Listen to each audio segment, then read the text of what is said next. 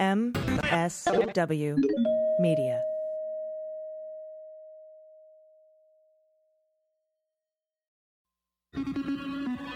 News with swearing. Daily beans, daily beans. Daily beans, daily beans. Hello and welcome to the Daily Beans for Wednesday, July 15th, 2020. Today, the Trump administration reverses its order to deport international students that don't attend in-person classes in the fall. Ghislaine Maxwell's bail is denied and she's remanded into custody until trial next July. Colludi Rudy tweets with his butt again. The White House laid a trap to catch leakers. New messaging from the administration about joblessness. Mary Trump is now free to publish and speak. The Southern District of New York U.S. Attorney Jeffrey Berman's transcript is released. And top Mueller prosecutor Andrew Weissman is also writing a book. I'm your host, AG, and joining me today is Jordan Cobert. Hello. How are you doing? I'm doing well. It's a huge news day today. It is a really big news day. I don't even know if I'm going to be able to get all the breaking news in today. Right. But there's just so much of it. But before we get to the news, I think we need to reel it in with corrections. It's a mistake. It's hard for me to say I'm sorry. Oh, I made a mistake. All right, so we have two major corrections from yesterday and an apology. First of all, the USS Bonhomme Richard is not a nuclear boat. It is a conventional steam turbine boat. I'm a bad sailor for not knowing that. I apologize. And Bad sailor. the Cowboys, I misled you, Jordan. The Cowboys do not play the football team from Washington, D.C. every Thanksgiving. In 2016, they had met 8 times on the holiday as they were slated, and they were also slated to play each other this year as well. I think just that every time I looked up and, DC was playing the Cowboys, I was like, what the fuck? I thought it was every year. But it is not every single year. The Lions do play every year. Even still? Yeah, I know. Yeah, like they shouldn't do it still, ever. They shouldn't do it ever on Thanksgiving. Right. And so, but the Lions do play every year, and they usually lose. So I just wanted to throw that in there. Detroit. Anytime a Cleveland Browns fan has occasion to dump on another team, it's always important that you take that opportunity. Yeah, your team sucks, huh? Yeah, they suck really, really hard. Just kidding. It's but our quarterback isn't a Trump supporter, so that's nice. Are you referencing Tom Brady? I was. Well, he's gone, so that no longer stands. And I'm sure you hated them the whole time he was there. No, I thought he was hot as fuck and the best, but yeah. What a dick, though. Also, I know it's just like, don't talk. yeah. But I also wanted to apologize. Yesterday, we used the team name from Washington, D.C., the very offensive racist team name. We used it about 6 times in our reporting yesterday, and we shouldn't have done that. And so I do apologize. We won't do it again. Hopefully that name will never be heard again now that they are getting rid of it. And I'm sorry that we used it. So I just wanted to put that out there. And also, I wanted to bring attention to an LGBTQ plus owned small business in North Park. I've talked about it before. It's called Santos Coffee.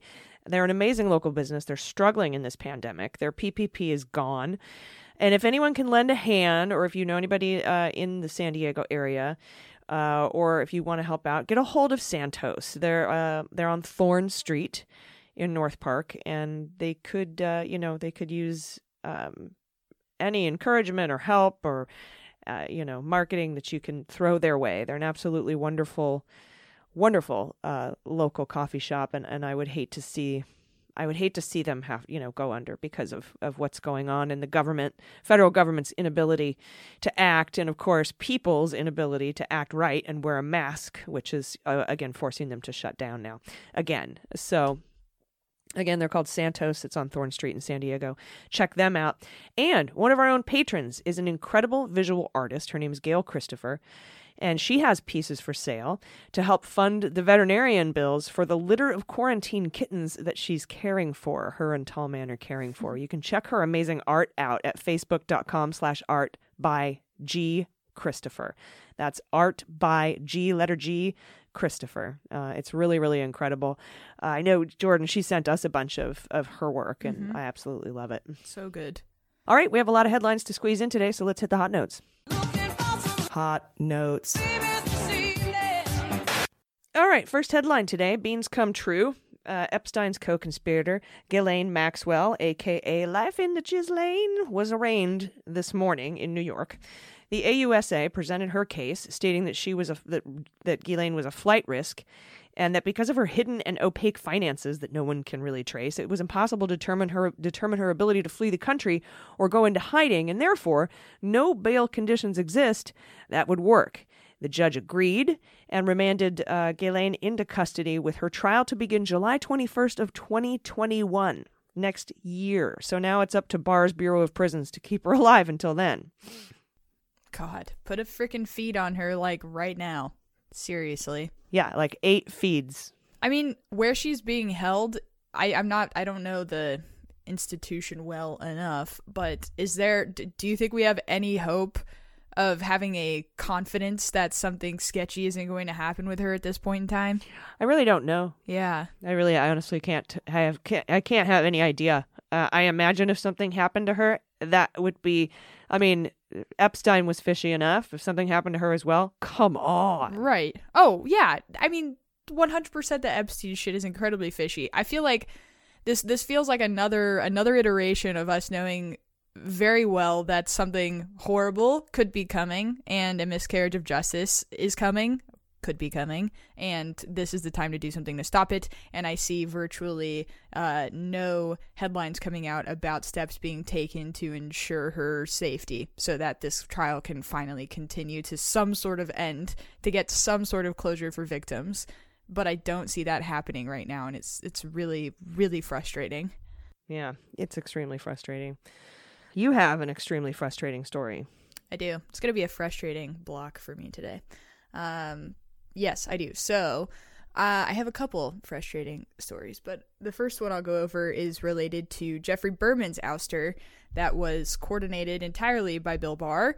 And as we know, when Berman got ousted from his position, it was reported by Barr that he had resigned, and Berman very quickly came out and said, no, I did not resign. And we got some more details about what went down with that execution of Barr's plan and how Berman was receiving it, basically. Berman testified to Congress, and some of his full statement has been released. And so in the opening statement, which we already saw, he basically said he talked with Barr on the afternoon of June 19th, and then he talked again to him that same night, and he declined Barr's requests for him to take a different job. Berman said that the two of them were talking, they were planning on talking the following day, but then instead what Barr did was release that statement 2 hours later, 2 hours after that phone call, falsely claiming that Berman had stepped down and no longer was going to head SDNY. So what really happened, as we know, is Barr tries to dangle, this option of him leaving as an attractive option for him, and he's like, I'm not having that. And we learn more about how he wasn't having it and why he wasn't having it. The guy that Barr was saying he wanted to replace him with, both of the guys that he was suggesting, Berman was like, these guys don't even have the experience, necessary to take up this position. But if you want to go through the whole process of confirming these people and you do it right, basically, I'll go without a peep. I won't say anything. You can just have that happen and I'll respect the process. But Barr didn't do that. And so Berman is basically coming out saying, like, dude, I gave you one condition to fucking get me out of here, which clearly was a move that was done because Berman was investigating people that are in Trump's inner circle and was just circling in even closer, on Trump's ties to this Cohen hush money payment deal, the campaign finance violation. So it's clear to everybody involved that Berman was not a friend to the people in the Trump administration. And so when Berman is saying, hey, just do the right thing, just do it the technically right way and I'll shut up, and Barr didn't do that, now we see Berman coming out and talking, and I part of me is like, it's so satisfying to see this all so explicitly played out. It couldn't have been more cut and dry, and Barr just completely shot himself in the foot on this one, like at every step of the way. And unfortunately, he's getting away with it, which really sucks, at least for now.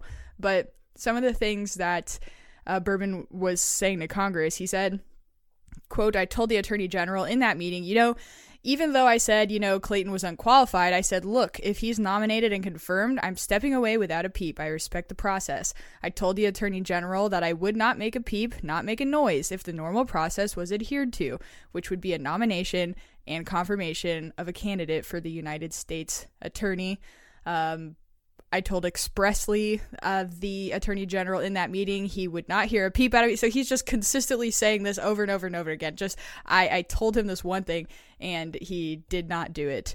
And it's just so, it's so nuts to me that Barr botched that corrupt process so badly. Like, he could have gotten away with it, He truly could have gotten away with it, at least to some degree, at least as far as Berman's concerned. But now Berman's like, no, fuck that shit. I told him to do it right, and he won't do it right. So that's... You had one job. Yes, you had one job. Kind of shitty that... it's kind of shitty that Berman had that opinion, because to me it would be so incredibly clear that he was getting pushed out of that position for the sole purpose of not continuing to prosecute people that are close to Trump. But I mean, when you're in that position and you take the oath and you represent the Justice Department, there's so much of that we've seen throughout the Mueller investigation and still continuing, and I think that will always continue, which is this adherence to policy and procedure. But Barr couldn't even do that. The nomination even blindsided Lindsey Graham, the guy that they put up for nomination, wound up getting vetoed by the New York senators anyway. So he couldn't even go through. That's another element of this that's coming out, is he didn't did Barr's team not even do the basic research to understand that this man wasn't going to even be remotely considered. So this whole argument he's trying to make of trying to give this specific guy this position because he was, a specific choice of Barr's for some sort of special reason, just is continuously undermined by the fact that he immediately got vetoed. And also, he didn't even wind up taking the post. There was there's the guy that's put it in the interim too. So clearly he didn't care about the post immediately being filled by that person. He just wanted Berman out. And that's become increasingly clear with the release of that testimony to Congress. Mm-hmm. Well, it's corruption at the highest levels, and when you botch corruption that badly, it becomes insane that it's not a bigger story. It's weird. Yeah. Next, in Axios, and an Axios exclusive, President Trump's chief of staff, Mark Meadows, has told several White House staffers that he has fed specific nuggets of information to suspected leakers to see if they pass them on to reporters, a trap that would confirm his suspicions. Meadows told me he was doing that, said one former White House official. I don't know if it ever worked. So, I have this friend who is a new student this year, and I convinced her that it would be fun to mess up Regina George's life. So I had her pretend to be friends with Regina, and then she would come to my house after, and we would just laugh about all the dumb stuff Regina said. And we gave her these candy bar things that would make her gain weight, and we turned her best friends against her. And then, Katie, you know my friend Katie, she made out with Regina's boyfriend and then convinced him to break up with her. Oh, God, and we gave you foot cream instead of face wash. God, I am so sorry, Regina. Really, I don't know why I did it. I guess it's probably because I've got a big lesbian crush on you. Suck on that!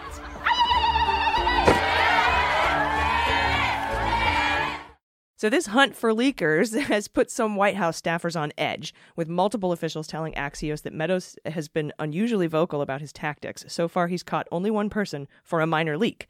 Trump has made clear to Meadows that an important part of his job is to find the leakers, a wickedly difficult task that has plagued all three of Meadows' predecessors. Trump is especially furious about two recent leaks of classified sensitive information. First, the Politico information that Russians were paying Taliban bounties to kill American soldiers. And Trump was enraged when the New York Times reported the Secret Service rushed him down to the bunker during the protest outside the White House. He was fuming over those two stories, wanted to know where they leaked from. So far, Meadows has yet to deliver on either of those high-priority leak hunts. So, interesting. Don't you hate it when the shit you actually did gets reported on? That's such a bummer. I hate being held accountable. And you have another story for us, right?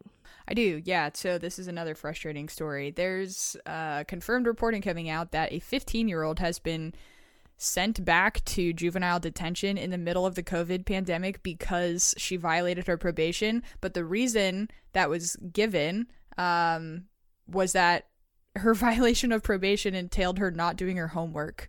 That's literally it. She did nothing else. The judge in this case, so she had originally, this happened in Michigan. She had originally gotten incarcerated in May for violating her probation. Not originally. She wound up getting incarcerated in May for violating that probation by not completing her online coursework. Before, what she had originally, gotten in trouble for was fighting and stealing. And so the judge that oversees her case, her name is, let me find her name, Judge Mary Ellen Brennan. So she said that she found Grace, is her name, guilty on failure to submit to any schoolwork and getting up for school, and she called Grace a threat to the community, citing those previous assault and theft charges that led to her being incarcerated in the first place. She went on to say she hasn't fulfilled the expectation with regard to school performance. I told her she was on thin ice, and I told her that I was going to hold her to the letter, to the order of the probation. So you have a kid who was already punished for her previous actions, winds up, going home, being on probation in the middle of a pandemic, and then doesn't do her fucking homework. She also has ADHD, and it's just not an ideal learning environment for anybody, and it's certainly not something that should, the fact that it's being criminalized is just the most blatant example of the court system's dedication to preserving that school to prison pipeline that we talked about. It's disgusting that she is using not doing schoolwork as an excuse to send this person back to jail, and also the justification she uses for sending her back is the things that she did initially that she had already done time for. How do you even do that? How are you even allowed to say, hey, you're in trouble for doing this thing, for not doing your fucking work, but I'm deeming you like a menace to society because of the things you already did and were punished for? It doesn't make any sense to me, and it also goes against something Governor Gretchen Whitmer had issued an executive order about back in March, which temporarily suspended the confinement of juveniles who violate probation unless directed by a court order, and encouraged eliminating any form of detention or residential placement unless a young person posed a substantial and immediate safety risk to others. So I guess this judge is trying to say that Grace poses that substantial and immediate safety risk to others, again, for the crimes that she did that she already had paid for. So yeah, I hope that there's action around this, and that this isn't the only case of something like this happening. The whole juvenile detention system, I can't even believe it exists. It's it is so overused and so a tool to just incarcerate Black youth from a young age. And it's really, really fucking sad, and it fucked me up reading that story today. Yeah, it's that, pipeline to prison shit that we've seen for decades and decades and decades. Yep. Well, thank you for sharing that. I have some late breaking news from CNN. Justice Ruth Bader Ginsburg was just admitted to the Johns Hopkins Hospital in Baltimore early this morning for treatment of a possible infection. She was initially evaluated by Sibley Memorial Hospital in Washington, D.C. last night after experiencing fever and chills. She underwent an endoscopic procedure at Johns Hopkins this afternoon to clean out a bile duct stent that was placed last August.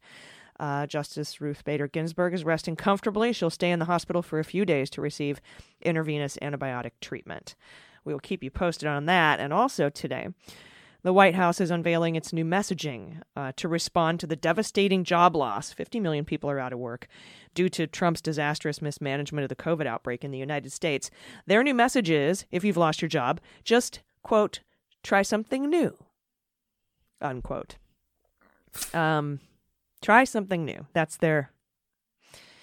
Which makes no sense if you think about it, because if everybody's out of work and there's only a few people hiring, are you going to hire the person that doesn't have any experience or the hundreds and hundreds of people who do that are looking for that job? I mean, it's absolutely the most ridiculous and it's the stupidest thing I've heard. And so many people, we talked about this yesterday, 5 million plus people, 5.9 million people have lost their insurance because we tie in this country health insurance to employment, which we should not do either. And so it's creating, there's this massive snowball effect going on here. This new messaging is from the same brilliant strategists that brought you such classics as Live With It in response to the U.S. being the global hotspot for the pandemic, and Testing Causes COVID in response to the record number of cases, which is well over 60,000 a day now. And if that weren't enough, Trump has ordered hospitals now to bypass the Centers for Disease Control and Prevention and, beginning Wednesday, send all coronavirus patient information to a central database in Washington, a move that has alarmed public health experts who fear the data will be distorted for political gain. Yeah, it will. The new instructions are contained in a little notice document posted this week for the Department of Health and Human Services website. From now on, HHS and not the CDC will collect daily reports about the patients that each hospital is treating, how many beds and ventilators are available, and other information vital to tracking the pandemic. News of the change came as a shock inside the CDC, which has long been responsible for gathering public health data, and that's according to two officials who spoke on the condition of anonymity because they were not authorized to discuss it. A spokesman for the Disease Control Centers referred questions to the Department of Health and Human Services, which has not responded to a request for comment. This dispute exposes the vast gaps in the government's ability to collect and manage health data, which is an antiquated system at best. That's according to experts. And that's news from under the radar. So we will be right back with a discussion about Stone's commutation with Joyce Vance, where you can listen to me change my mind on whether Mueller should testify before the Senate Judiciary when I'm provided with new information. Scandalous. The change in beans is right on the other side of this break. Stay with us. After these messages, we'll be right back.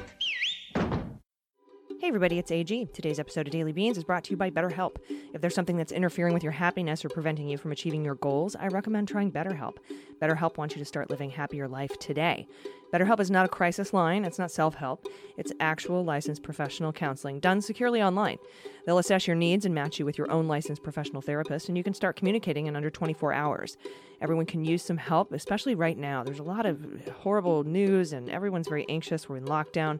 Personally, I've sought support dealing with my PTSD. I'm a huge believer in seeking help when you need it. And BetterHelp service is available for clients worldwide with a broad range of expertise in their counselor network. A lot of experts that might not be available locally in your area. You can log onto your account from anywhere, anytime, and send a message to your counselor.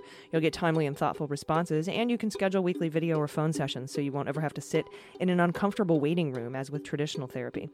BetterHelp is committed to facilitating great therapeutic matches, so they make it easy and free to change your counselor if you need to. And it's more affordable than traditional offline counseling, and financial aid is available. Visit their website and read their testimonials, like this one by BetterHelp user ST, who says, Jenna is incredible. She's incredibly insightful and a tremendous communicator. Can't believe how well she understands me and how well she communicates how I'm feeling. Better than I even can sometimes. I highly recommend. Thank you. Visit BetterHelp.com/dailybeans. That's BetterHelp, H-E-L-P, and join the over 800,000 people taking charge of their mental health with the help of an experienced professional. Special offer for Daily Beans listeners. Get 10% off your first month. That's BetterHelp.com/dailybeans.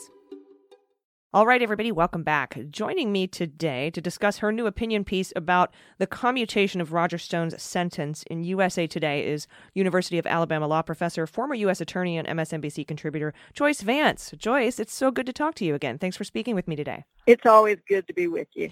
So, Joyce, in this piece that you wrote, you call the commutation a win for Trump and Stone, but a terrible loss for the rule of law and American justice. Can you explain that? I think this commutation is unprecedented because of the president's personal involvement in the situation that led to the crimes Stone was convicted of. And we all know this, right? This isn't rocket science. I mean, we all get the concept that nobody should be able to pardon someone to keep them from testifying against them. And that's essentially what Trump has done here with a little twist. This is a commutation, not a pardon, which is a very clever effort to keep some aggressive prosecutor from putting Stone into a grand jury and compelling his testimony, which can't happen absent a grant of immunity to him with his case still on appeal. So that's sort of a little bit of legal mumbo-jumbo at the end. But the bottom line here is that the president wins. Roger Stone is not in prison. The president can sleep easy knowing that Stone doesn't have a massive incentive to go to law enforcement and offer to cooperate. And the rule of law and American citizens lose because we didn't learn the truth. And that, after all, is what the criminal justice system is about. It's about finding the truth and imposing accountability. Yeah, 100%. And I also, along that track, I wanted to thank you in this piece for pointing out the very deliberate language in Bob Mueller's response, which was published in the Washington Post. I was very surprised. We don't expect him to speak up very often or very forcefully. But more specifically, the deliberate language in his statement that, quote, the campaign expected it would benefit electorally from information stolen and released through Russian efforts. Why is that important, that statement? Well, I think first, as you point out, it's surprising that Mueller spoke up. You need to understand that for him to do that, he's only done it one or two other times, only when he believed that the truth was being tortured beyond tolerable limits.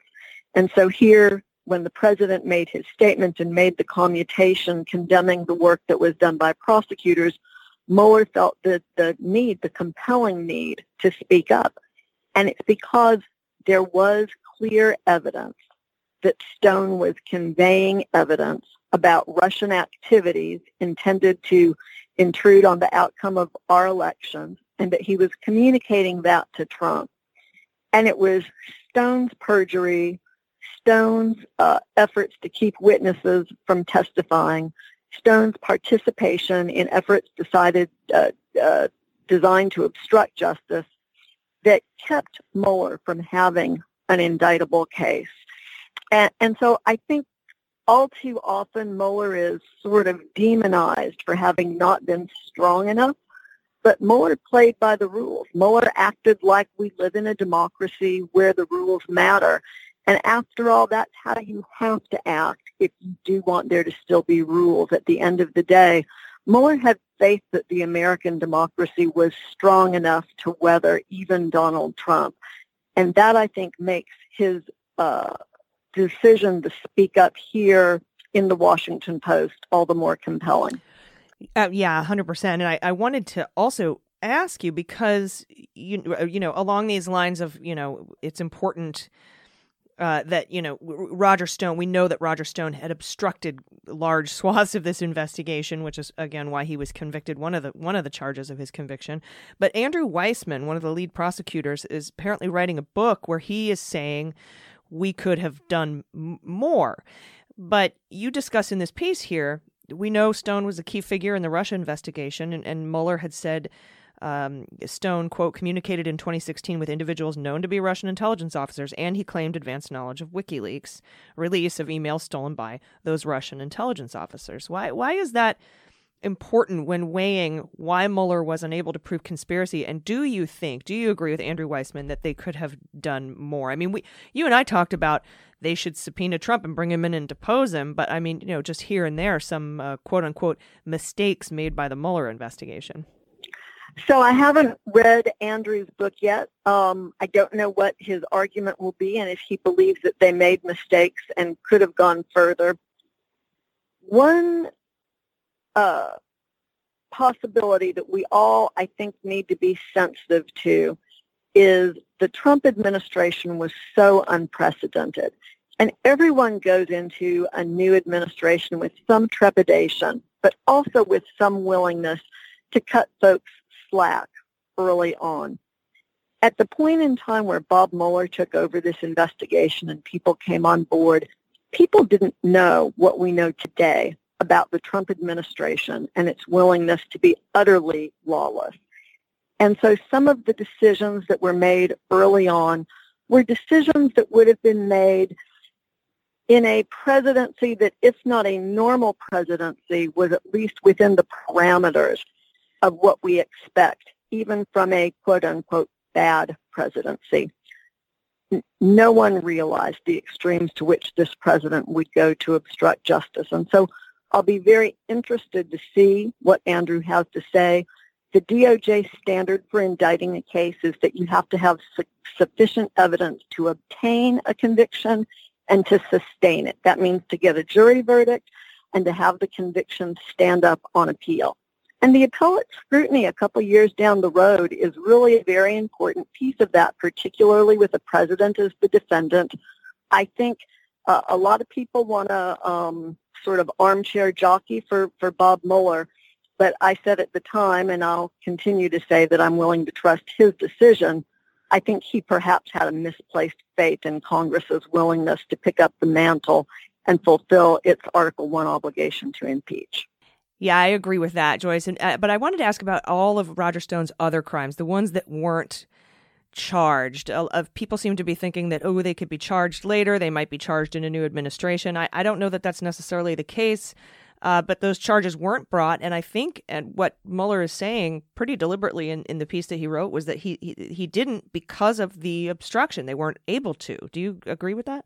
The answer is it's hard to know for certain, but I tend to agree. In the Mueller report itself, Mueller said that the decisions that he had made were often compelled by the fact that they had great difficulty getting evidence. People lied to them.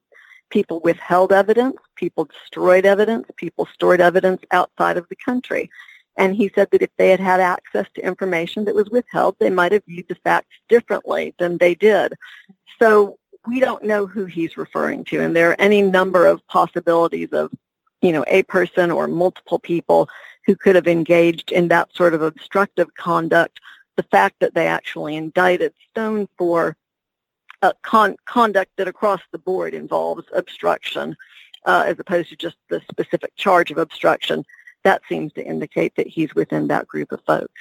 Yeah, and another thing that really just kind of stuck in my craw is Trump's assertion that Stone and others like Flynn and Manafort, and you bring this up in your piece, only committed, quote, process-based crimes. And do you think he's been successful, Trump has, in minimizing that those crimes actually strike at the core of our justice system? They're very important charges, some of the more important charges, at least I think as seen in the eyes of judges and people who work in the system.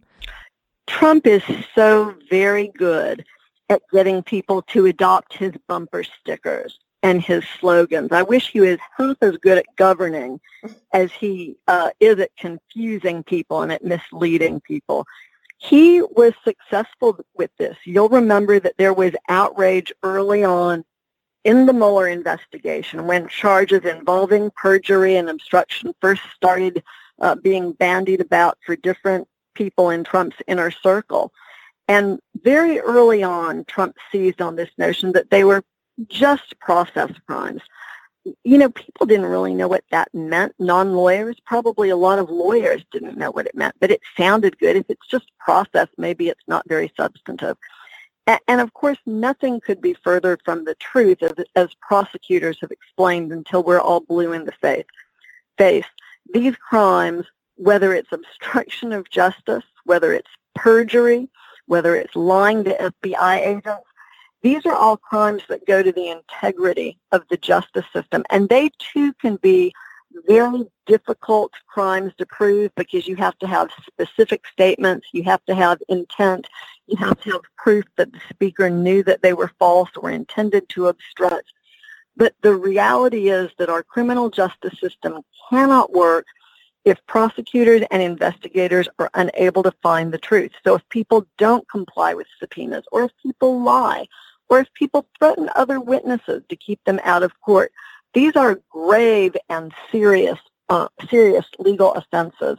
And for the president to suggest otherwise signals to us now, and should have signaled to us at the time, how fully irresponsible he was, that for him this has always been about self-preservation, not about governing. Mm-hmm. Exactly. It's like when he said, I didn't obstruct justice. I was just punching back. I was just standing up for myself. It's kind of the same sort of subversion of the rule of law.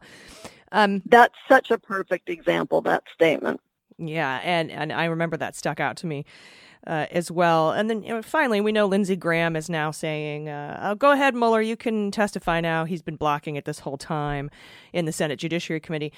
Do you think Mueller should come in and answer questions? I mean, now that he's sort of free to talk about the Stone case, since it's not open and ongoing, or, I mean, a lot of people have mixed feelings about this.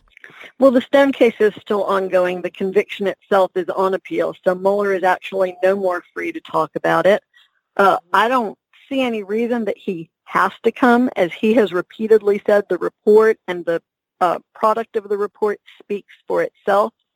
It seems to me that this timing is perhaps more to create a sideshow in advance of the election, that it's more about politics than it is about prosecution. Lindsey Graham, as a former prosecutor, should have more sense than that, but I think that we've learned, unfortunately, he doesn't. Yeah, we have learned that. That's really good to know. I thought that since, we had unredacted a bunch of the Stone information in the Mueller report, that he'd be free to discuss it. But I guess you're saying that because the case is now under appeal, it is still open and ongoing. Well, I think that's fair. He could talk about unredacted parts of the report, but as far as details of the prosecution go, I would not want to have an investigator or a prosecutor discussing that while it was still on appeal, with the possibility of a new trial coming up, because anything that he says could be used by Stone down the road to argue for prejudice or other sorts of error. And so if I was still in the department and the lawyer advising Bob Mueller, I'd say, let's tell Senator Graham you'll come at the appropriate time, but this isn't it. Yeah, the same reason that he didn't say Trump was a liar or a criminal, so that he didn't, taint future prosecutions. Although I did love when Ken Buck asked if the president could tried or, prosecuted after he leaves office, and Mueller surprised the hell out of him with a, yes. I mean, it's a difficult situation, and I think maybe without passing over this, we should make the point explicitly. Everybody's gone to their corner. Everybody's gone to their side on these issues, and people's views and attitudes are baked in. And what has kept this country afloat for so long is the fact that we've all agreed that no matter what was going on in the moment, it was worth keeping the country afloat at the end. So we've never dealt with issues in a way that was so divisive that we couldn't move forward together after they were over, even during Watergate, even during Iran-Contra. This was always how we functioned as a nation. And so Bob Mueller is old school in the sense that he believes that you have to play by the rules if you still want there to be a game left to play at the end when it's over. The concern is that there are some folks on the other side who are just willing to burn it all down. And, this is going to be difficult for people to accept down the road, that we still have to treat fairly and play by the rules with people who didn't. I think this is a very dangerous place for the country to be, and there will be difficult issues if Joe Biden wins in November involving who might get prosecuted and what for. So we are headed into, I think, a very difficult time for our democracy. Yeah, I think it might upset a lot of people if we kept quiet, kept our secrecy on, kept our game face in these proceedings, and to no end. I would be next year. I think everyone would be happy with the level of I guess, holding back the cautiousness of the Mueller investigation and those around him and those in the intelligence community if it bore fruit. So we'll see. We'll see how it ends up. And of course, the ultimate fruit that it could bear, that I would hope it would bear, would be exposing Russia's efforts to interfere in our elections and having an administration that was committed to telling Russia, no, you can't do this, and to putting the resources that were necessary into protecting elections, to publicly striking back. I look forward to a president who won't shake Putin's hand and take his soccer ball. Well, I know this soccer ball. I definitely think we'll have that if we go out and vote in numbers too big to manipulate. This November, University of Alabama law professor, former U.S. attorney and MSNBC contributor Joyce Vance. Joyce, tell everyone where they can find you. Well, I'm on Twitter. I'm at Joyce White Vance, and I write periodically for different online platforms, including Time and this piece that's out today with USA Today. And next time we get together, we definitely have to talk about your baby chickens. I've promised people, so. Oh, they're so sweet. We should have spent the whole hour talking about the peeps. I know. The peeps. Oh, the pod peeps. I absolutely love it. Well, they're really adorable. Next time we'll podcast with the peeps peeping in the background. Beautiful. I look forward to it. Thanks again. And coming up next, as we reported yesterday, Lindsey Graham has given the thumbs up for Bob Mueller to testify to the Senate Judiciary. We'll be right back with Glenn Kirschner to find out why he thinks Mueller shouldn't testify. So stay with us. Hey friends, AG here. This portion of Daily Beans is brought to you by our sponsor, CarShield. These days, computer systems rule our cars, and they are essential, from electronically controlled transmissions and touchscreen displays to dozens and dozens of sensors. But you can't fix any of those new features yourself anymore, not like back in the 80s when I could crawl into the hood of my truck, into my Ford F-250 with a wrench and like a screwdriver and just fix whatever was wrong. So now if something breaks, it could cost a fortune, and now is not the time for expensive repairs. Dealing with tech-related car stuff is a huge pain. Personally, I had to fix the display screen recently, and it cost me a small fortune, and it affected multiple systems in my car, and the repairs took forever. That's why I have CarShield. I love that CarShield understands that payment flexibility is essential. They have monthly plans that can be customized to fit your needs. CarShield's affordable protection plans can save you thousands for covered repair on computers, GPS, electronics, and more, with no long-term contracts or commitments, which I love. CarShield gives you options others don't. You get to choose your favorite mechanic or dealership to do the work for you, and CarShield takes care of the rest. They also offer complimentary 24/7 roadside assistance and a rental car while yours is being fixed. CarShield has helped over 1 million customers, so drive with confidence knowing you got coverage from America's #1 auto protection company. For as low as $99 per month, you can protect yourself from surprises and save thousands for covered repair. Call 800-CAR-6000 and mention code DailyBeans, or visit carshield.com and use code DailyBeans to save 10%. That's carshield.com, code DailyBeans. A deductible may apply. Hey, everybody, welcome back. So we just talked to Joyce, and she thinks that Bob Mueller, probably there's no reason for him to testify. And joining me today to discuss this further is former federal prosecutor and MSNBC contributor Glenn Kirschner. Glenn, as you know, we recently learned Lindsey Graham is now totally cool with having Bob Mueller testify to Congress, where he previously had blocked it. Considering Mueller... I had thought Mueller would now be free to discuss the Stone case. That doesn't seem like that's quite true, and you don't think he should testify. Can you tell us why? Sure. So, first of all, Bob Mueller was my direct supervisor at the U.S. Attorney's Office in Washington, D.C. I mean, it's really interesting to me that before he came to our office in 1995 to try murder cases, when he was with us, he was a line guy or like a line gal. He went into court every day and tried murder cases. And mind you, this is after he had been the U.S. Attorney in Massachusetts, the Assistant Attorney General for the entire criminal division, nominated by George Bush and confirmed by the Senate, having supervised things like the Noriega prosecution and the John Gotti prosecution. He then said, you know what? I just want to go be a homicide prosecutor in Washington, D.C. So he came all the way back down to the line with the rest of us. And he then, not long after coming to our office, he ended up being chief of homicide when our then U.S. Attorney Eric Holder needed a chief. And he became my supervisor. So for a couple of years, I worked day in and day out with Bob, learned from him how to be a homicide prosecutor, learned how to run the homicide section, a job I took over a few years after he left.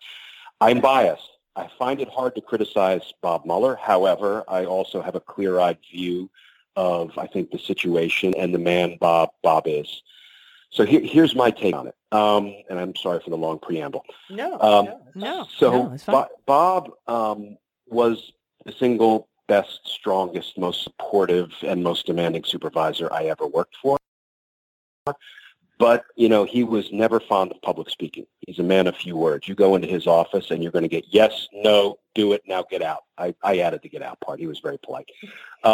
So as we could all see, I think, during his first appearance before Congress, he's not a comfortable public speaker. It's not something he ever sought out. More importantly, even back when he was the director of the FBI, a position he took a few years after leaving the U.S. Attorney's Office in D.C., you can go back and look at his old congressional appearances. Even, decades ago, he was not a comfortable public speaker. But my concern is that when I saw Bob first speak publicly as special counsel, which was after he issued his report, I think it was after A.G. Barr lied about his findings and conclusions to the American people, mischaracterizing what Mueller found, spinning the report in order to protect the president. Bob Mueller, of course, spoke out about that in writing, but he also gave a short press conference. And when I saw him speak, my heart sunk. And this is the elephant in the room that not a lot of people are willing to talk about. But, his communicative abilities were so degraded as compared to how he used to communicate. He's obviously struggling with some sort of health issues. That came through, I think, in his congressional appearance as special counsel. If you'll remember, there was a whole lot of waiting between the time his report came out and the time he finally came in and testified, and people got very frustrated. Why isn't he coming in and speaking out? Well, once he began testifying, you could see why. He struggled. His memory was failing at times. He was not a strong communicator, and unfortunately, his work didn't speak for itself, which it should have. His report should have spoke for itself, which is exactly what he said when he first stood up and spoke publicly. He said, "My report is my testimony." He didn't want to testify, and he certainly didn't want to go beyond the four corners of his report. So when he did testify, it was not a compelling performance, and unfortunately, in this day and age of everybody's got to look good on primetime TV, it fell flat in my opinion. Not the substance of it. For God's sakes, in Volume 1, he found sweeping and systematic interference by the Russians in the 2016 election, and he found a Trump campaign that was entirely willing and welcoming that nefarious interference. And then in Volume 2, when you read it, you can reach but one conclusion. He also found sweeping and systematic obstruction of justice by Donald Trump to cover up his crimes and to misdirect the special counsel's investigation. So when Bob Mueller issued that report, he did two things. One, he referred impeachment charges to Congress, and Congress failed us because they did not impeach Donald Trump based on what were up to 10 federal felony obstruction of justice offenses meticulously documented by Bob Mueller. Instead, what did Congress do? They gave him a longer leash. They put him on a longer lead so he could, go out and bribe President Zelensky with congressional money to try to get Zelensky to announce a bogus investigation into Joe Biden, Trump's political opponent.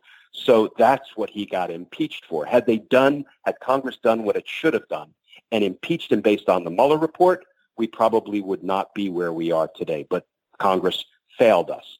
The second thing Bob Mueller did with his report was he gave us a blueprint for Donald Trump's prosecution come January, plain and simple. And I only hope that the next administration doesn't fail the American people by declining to prosecute Trump and all of the other political criminals that we've been living with for the past few years.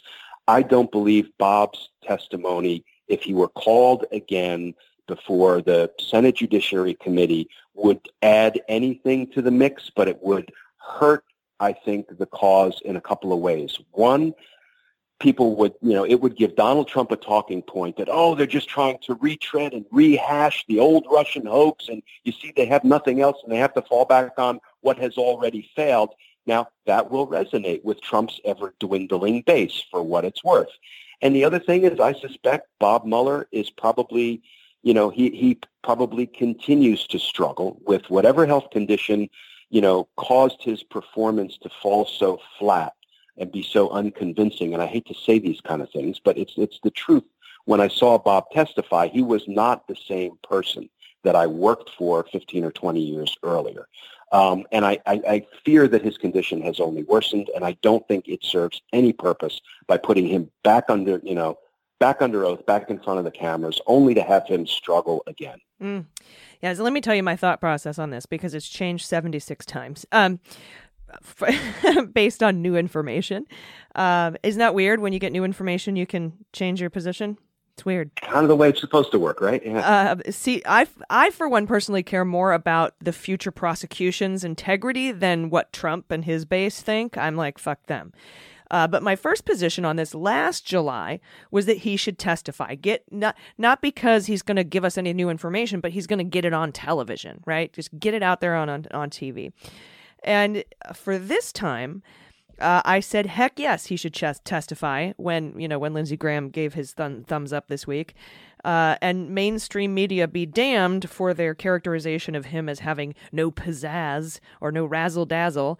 But and the reason I wanted that was because I thought mistakenly that because the Stone case is over, that he would be free to talk about things he wasn't free to talk about last July. Many of the things he couldn't talk about because of harm to an ongoing matter or open and ongoing investigation.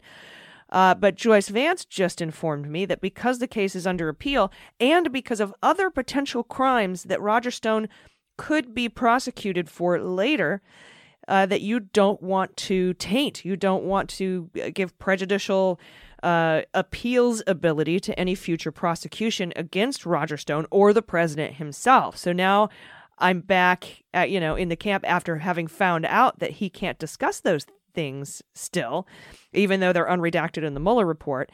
Now I'm back with y'all for different reasons, but now I tend to agree. I mean, it's a very why at this point? Because it's nothing he says is going to get Trump out any sooner than when we vote him out, and we have to do it in numbers too big to manipulate. You know what I mean? So why run the risk of putting him up there and have Lindsey, pummel him with Obamagate questions? It seems to me over the last, 30 minutes that you're right. It's probably a bad idea. Yeah, and I think, my belief all along was that when Bob Mueller said, when he first stood up and spoke publicly as special counsel, that 10-minute press conference in which he took no questions, he said, my report is my testimony. And I agree with Joyce that unfortunately, because Roger Stone had his sentence commuted and he wasn't pardoned, he still has a privilege, and he says he's still fighting his conviction. And frankly, he retains his right to appeal his conviction, even if he does it from, his cushy home rather than a jail cell. So Bob Mueller wouldn't go into those matters. But Bob Mueller, once he says my report is my testimony, even if he was free to venture into other areas, I'm not sure he would do it. I think he would have said, listen, folks, I told you all once, you can call me 18 times in front of Congress. My report is my testimony. So I don't think we would have, even setting aside the Roger Stone privilege issue, I don't think we would have gotten anything more out of Bob Mueller. So I think for every conceivable reason, there's no good that can come of it, and there's plenty of bad that can come of it because, as you just said, they will turn it into, an absolute circus, a dog and pony show, asking irrelevant questions to try to either make Bob look bad or get more disinformation into the public square. So right now, what we get to do is vote in numbers too big to rig, and then we get to begin investigating, indicting, and prosecuting every last flippin' political criminal that has just completely, disrespected, disregarded, and demoralized America and the American people for the last 3.5 years. Yeah, and I can tell you a lot of people are upset with the previous handling of the Mueller investigation, the current, wondering why he doesn't come out and just, say Donald Trump lied to me, he's a criminal. We've talked about what Bob Mueller said specifically about that in his report, saying he doesn't want to taint future investigations and Congress needs to do its job, which they didn't. But I think what will truly upset a lot of people is that if with all the patience and not talking and secrecy and going by the book, that next year, if that doesn't bear fruit in the form of indictments and prosecutions, I think people will look back and be upset at the level of not speaking out. Although Andrew Weissman's writing a book in September, and he says that the investigation made some mistakes. We don't know what context he's talking about, but I think it's really, really important that Joe Biden is committed to going after these cases, because otherwise it seems like it's all for naught. Yeah, and I was involved in lots of investigations in my 30 years as a prosecutor, and every single one of them, I'm sure I made some mistakes. I know I made mistakes, so it's not surprising that Weissman would say that.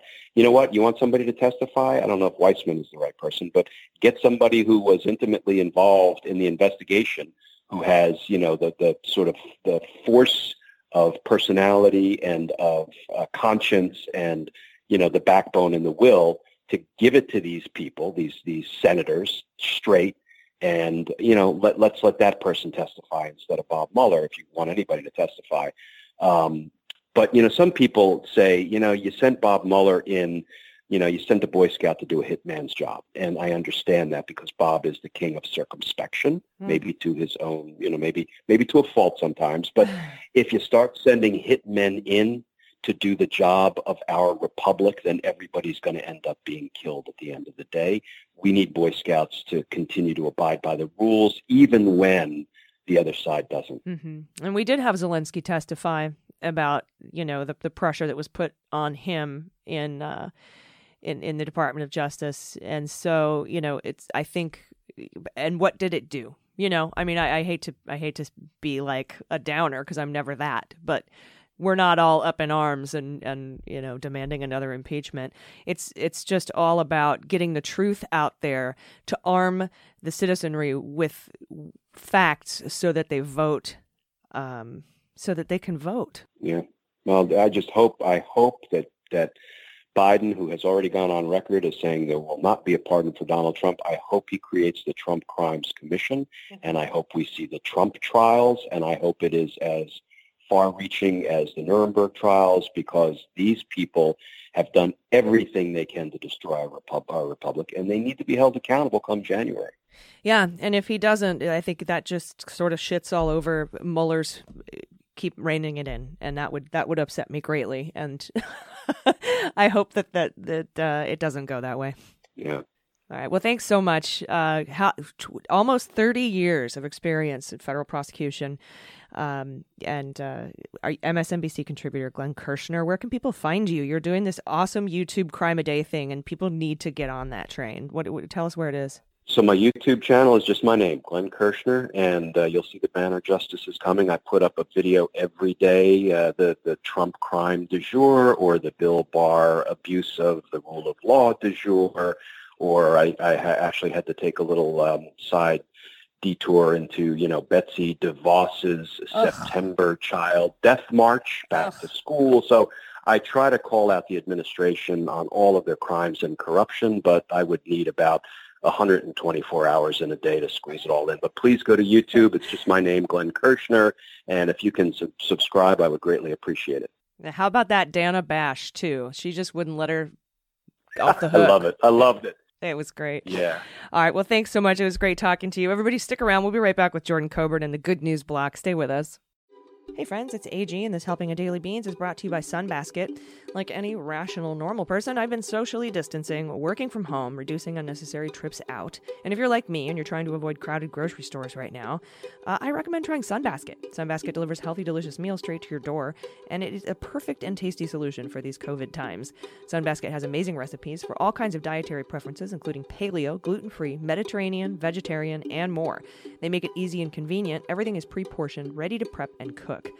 You can enjoy a dinner full of organic produce and clean ingredients in as little as 15 minutes, no matter how much experience you have in the kitchen, which is perfect for me because I have no time and I burn Jell-O. Each week, Sunbasket offers a wide range of recipes to choose from. So you can try, a Huasan steak strip lettuce cups with pickled daikon carrots, or black bean tostadas Diablo with cabbage slaw and guacamole, or slow roasted salmon with miso glazed eggplant. It's so good. And you can order from any recipes across their menu, or you can skip a week if you need to, or double up on your favorite ones. And Sunbasket facilities have the highest level of food and employee safety. This is so important to us. They reinforce strict adherence to operating procedures and have increased sanitization frequency in their distribution centers to protect you and your family and their employees. And right now, Sunbasket is offering $35 off your order when you go to sunbasket.com/dailybeans and enter promo code dailybeans at checkout. Go right now to sunbasket.com/dailybeans and enter promo code dailybeans at checkout for $35 off your order. That's sunbasket.com/dailybeans and enter promo code dailybeans. All right, everybody, welcome back. Thanks for sticking with us. It is time for the good news. Well, we'll float on, good news is on the way.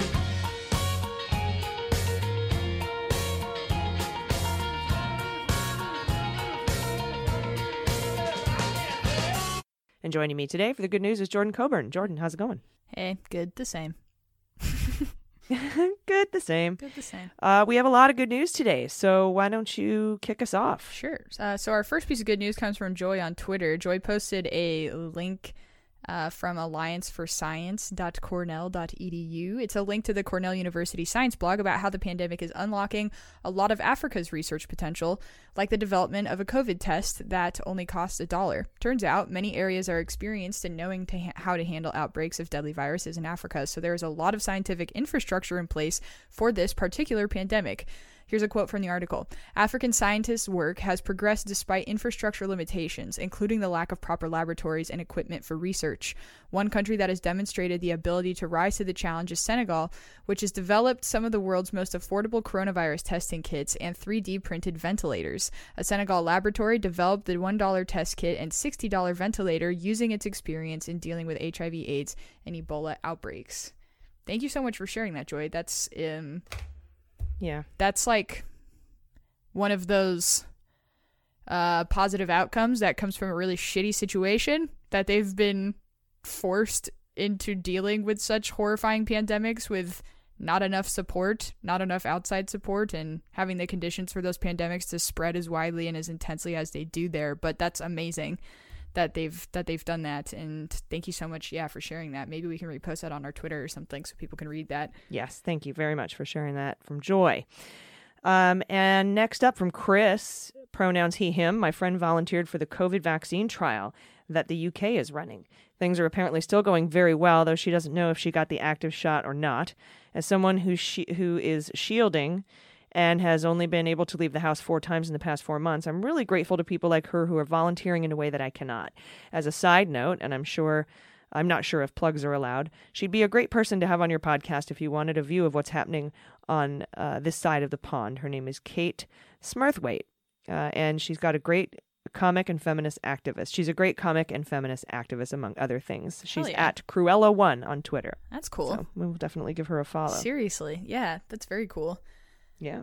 I have such so much respect for the scientists that are all hands on deck right now, and the people like Kate that are jumping in to help.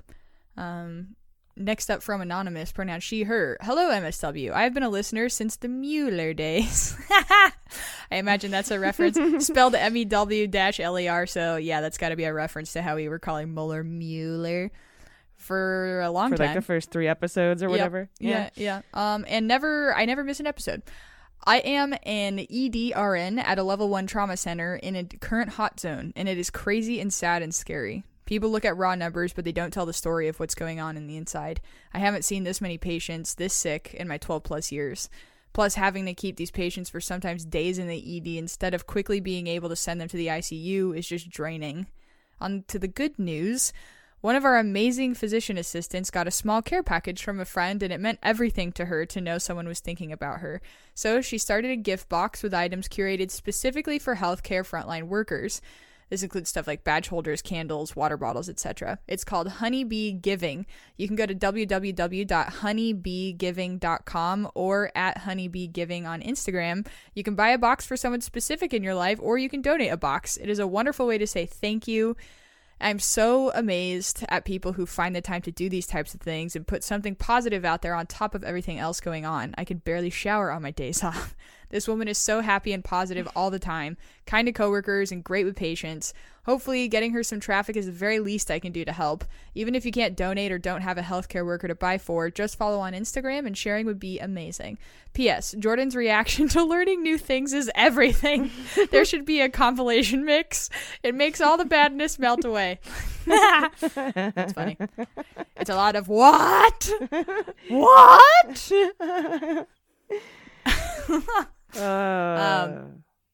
That's so great. I'm gonna do that. I'm gonna go buy one and donate one right after we finish this. Thank you so much.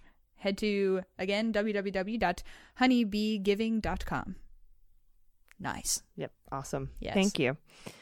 Next up from Anna, pronouns she, her.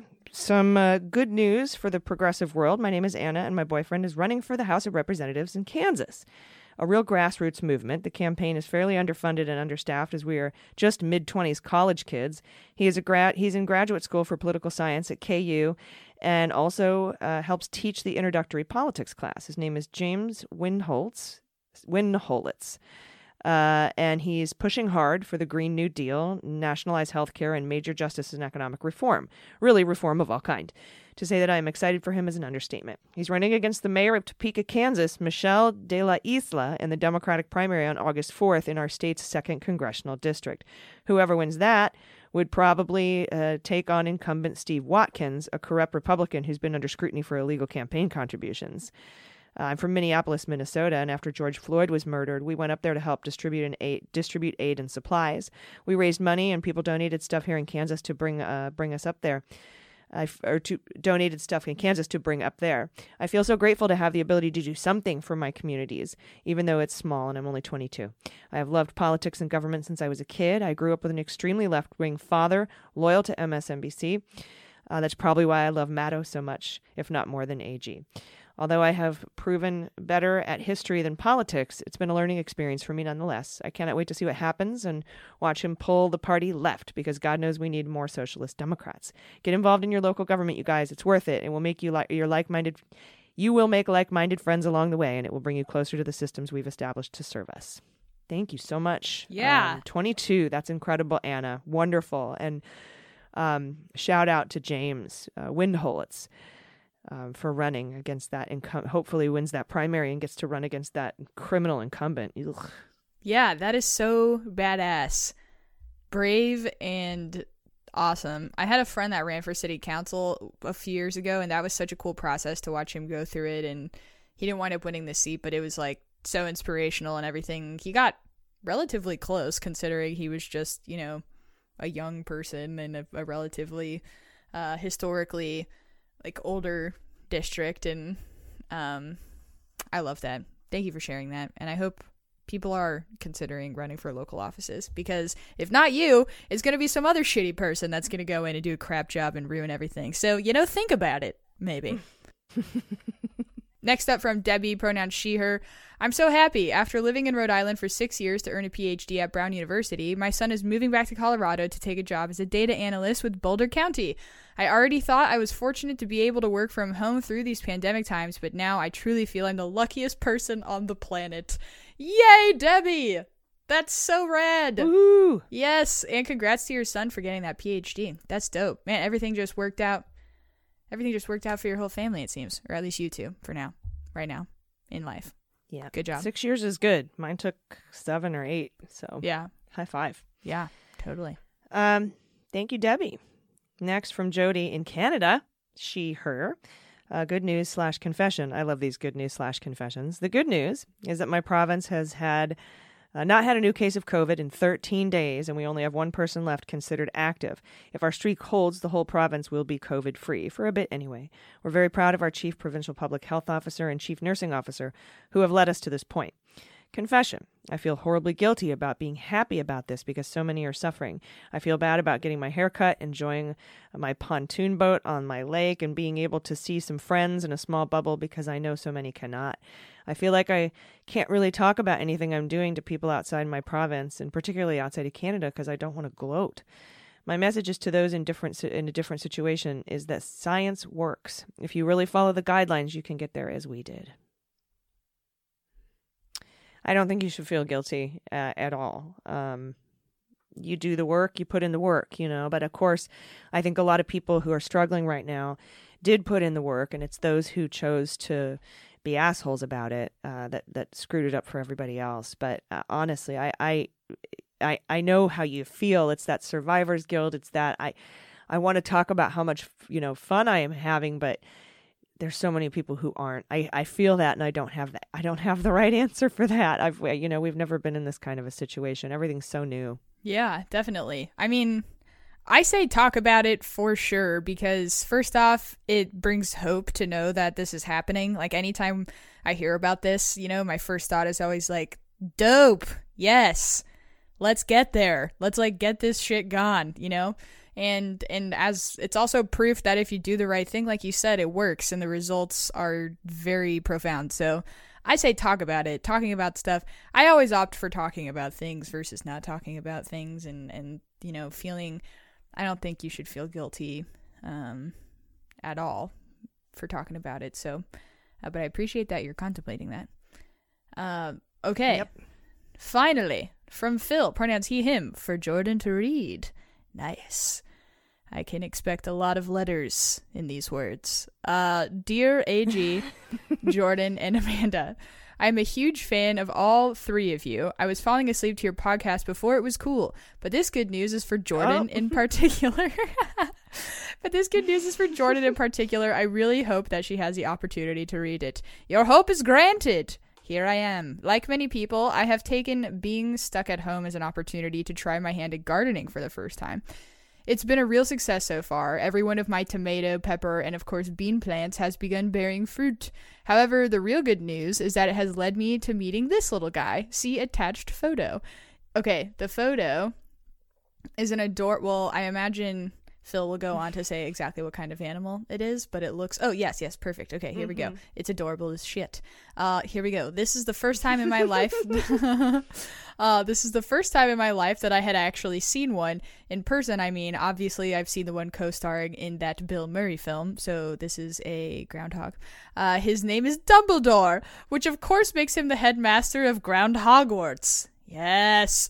The other names I had considered were Norris, think about it, or simply Chuck. I love that.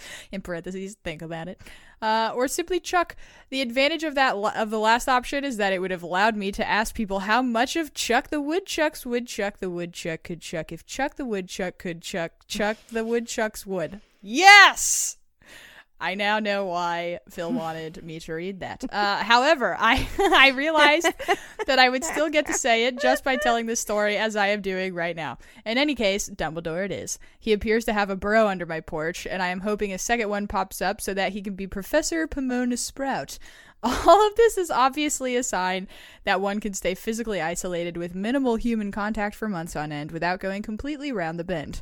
All three of you, keep up the good work. You are a constant source of valuable information and needed comfort, a real gift to the country. All the best to you and yours, Phil. Thank you so much for sending this adorable photo. And that is so sweet. You gotta write a short story about your newfound friendship with the groundhog, with Dumbledore. I feel Woodchuck. Yes, I feel, that's only a project that you could justify to yourself doing in quarantine. Befriending an animal and writing a story about it. That's, if you feel inclined. If you want to write a story, we'll read it on the air.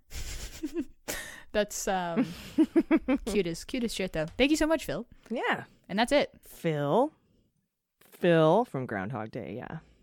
Love it. All right, those are our good news stories.